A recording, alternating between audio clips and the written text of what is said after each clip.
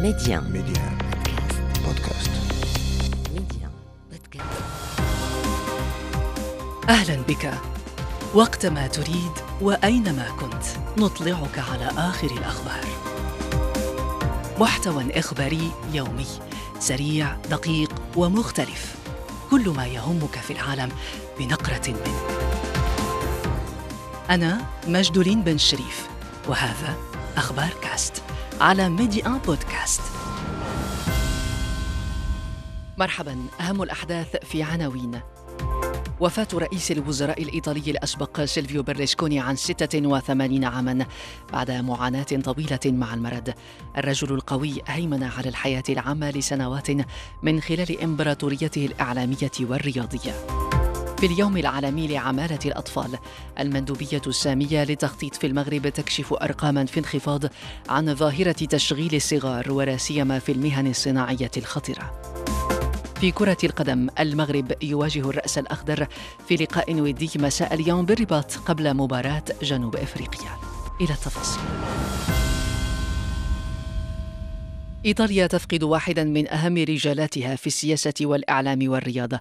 سيلفيو برلسكوني توفي اليوم عن عمر يناهز 86 عاما بأحد مستشفيات ميلانو بعد صراع طويل مع المرض. من شغل رئاسة الوزراء أكثر من مرة كان يعود كل مرة إلى السياسة. رغم سلسلة الفضائح الجنسية وقضايا الفساد، احتفظ الملياردير قطب الإعلام ومالك نادي ميلان بمكانة خاصة في قلوب الإيطاليين.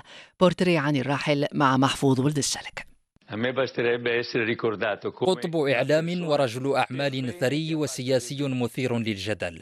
أسس أكبر مؤسسة إعلامية في إيطاليا وأحدث تغييرا كبيرا في المشهد السياسي في البلاد. شغل سيلفيو برلسكوني أو الفارس كما يطلق عليه الإيطاليون منصب رئيس للوزراء 4 مرات منذ العام 1900 وألف. يمثل برلسكوني حالة خاصة في المشهد السياسي الإيطالي. لم يدخل عالم السياسة إلا منتصف التسعينات من القرن الماضي، بعد أن راكم ثروة ضخمة من استثماراته في عالم العقار والمال والإعلام، حيث يملك محطات تلفزة وصحفا ودور نشر.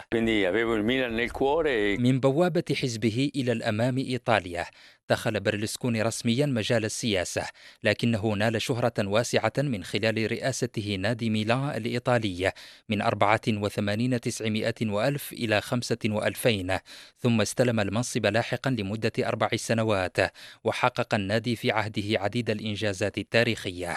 مثقلا بالفضائح وتهم الفساد، تنحى برلسكوني عن رئاسة الوزراء للمرة الأخيرة عام 11 و2000، لكنه عاد إلى مجلس الشيوخ الإيطالي بعد انتخابات أجريت لاحقا.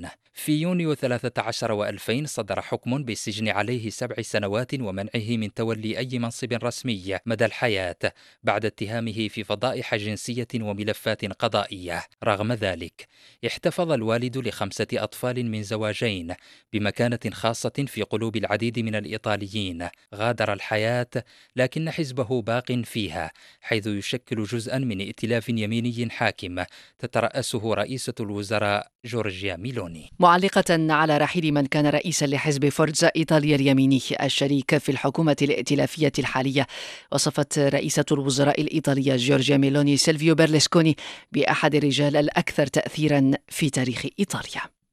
12 من يونيو اليوم العالمي لعمالة الأطفال. بالمناسبة، أصدرت المندوبية السامية للتخطيط بالمغرب أرقاما عن حقيقة الوضع بالمملكة. بحسب المندوبية، فإن عدد الأطفال المشتغلين يستمر في الانخفاض، فمقارنة بالعام الماضي تراجع عدد الأطفال النشيطين المشتغلين ب14%، عدد تقلص بنحو النصف مقارنة مع العام 2017.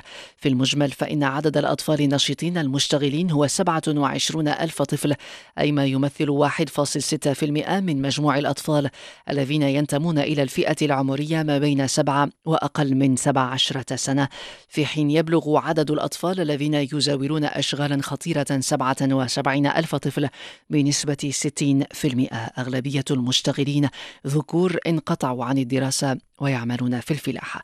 صورة أقرب عن وضع عمالة الأطفال بالمغرب مع أنيس مغري، المكلف بالتواصل في مكتب اليونيسف بالرباط. حسب آخر إحصائيات اللي صدرتها المندوبية السامية للتخطيط اليوم، 127 ألف طفل مستغل اقتصاديا في سوق الشغل، 60.5% منهم يعني 77 ألف طفل كيعمل في أشغال خطيرة اللي كتشكل خطر على صحته، على النمو ديالو أو على الأخلاق ديالو. الظاهرة هي كتشمل أكثر الأطفال ذكور بحيث 81% منهم ذكور. هي ظاهرة أكبر قروية منها حضارية. 82% من الأطفال يعيشوا في المجال القروي، و85.3 منهم غادروا المدرسة. نشيروا بأنه إعلان مراكش اللي كان تحت رئاسة الأميرة المريم خرجت من واحد خارطة طريق تمكن باش يخلق واحد الشراكة بين رئاسة النيابة العامة ووزارة التربية الوطنية باش تكون واحد نظام مراقبة لظاهرة انقطاع الأطفال عن الدراسة. وحسب الإحصائيات اللي توصلنا بها هناك الآلاف من الأطفال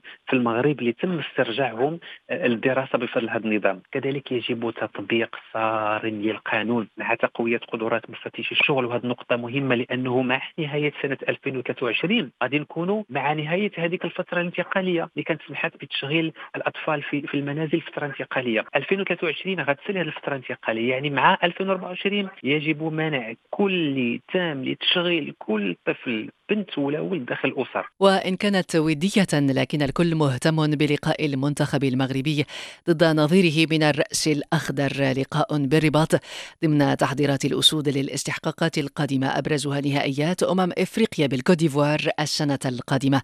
موفدنا إلى الرباط وديع أحتي. طويت صفحة مونديال قطر وقطار التحضير لكأس إفريقيا الكوديفوار 2024 انطلق بالنسبة للناخب المغربي وليد الرجراجي واللاعبين. ففي أول ظهور ضد منتخب إفريقي بعد الإنجاز المونديالي يبحث وليد الرجراجي ضد الرأس الأخضر عن منح الفرصة أكثر لأسماء جديدة مع الحفاظ على نسق النتائج الإيجابية ولو بإكراهات نهاية الموسم. العائد الجديد أدم ماسينا والحارس ياسين بونو من أبرز الأسماء المرتقب غيابها في هذا الموعد الودية، وعبد الرزاق حمد الله قد يقود هجوم الأسود منذ البداية. نستمع لوليد الرجراجي. عندنا الوقت على الكوب دافريك بحال كوميم طون ما عندناش الوقت باسكو ديما مدرب يبغي يكون عنده الجروب ديالو ديما ويبغي يكون عنده دي ماتش انتريسون ويكون عنده ليفيكتيف او كومبلي اشاك فوا. دابا جبرناها مانون بحال اللي كنقول لا بورت لي اوفيرت اشاك فوا. لو جروب بناو شي حاجه بيناتهم وباغي يكملوها في لا كوب دافريك. تغييرات مرتقبة في طريقة لعب الأسود خلافا لمباراة البرازيل الودية الأخيرة، والنخبة المغربية مطالبة بالمبادرة الهجومية. مواجهة المغرب والرأس الأخضر تعطى صافرة انطلاقها بداية من الساعة 8 مساء. وديع أحتي لميديا الرباط. جولة أخبار كاست انتهت. أخبار كاست، اختيارك، اختر أن تشترك معنا.